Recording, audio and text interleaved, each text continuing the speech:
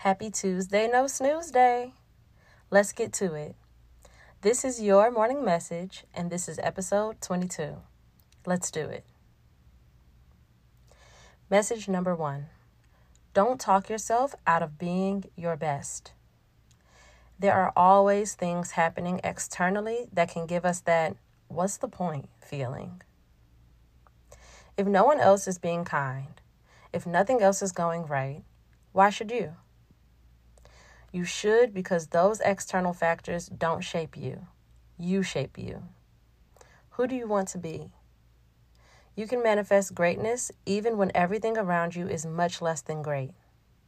You do this with an unwavering attitude, staying on your frequency, and creating a space for yourself that anyone seeking joy would want to emulate. Stick to it. Message number 2.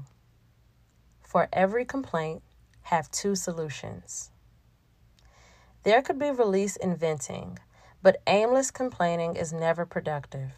It suggests a lack of power. You always have the power to change what you don't like in your personal life. Don't sell yourself short.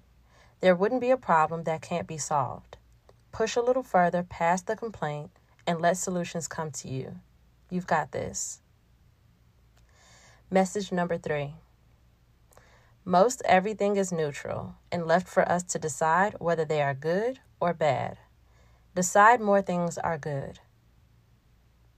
Consider that everything that happens to you is happening for you, for your highest good. It's a simple shift in thinking, but it's radical. You'll find that you're lighter with this form of thinking and better capable of making the best things happen for you.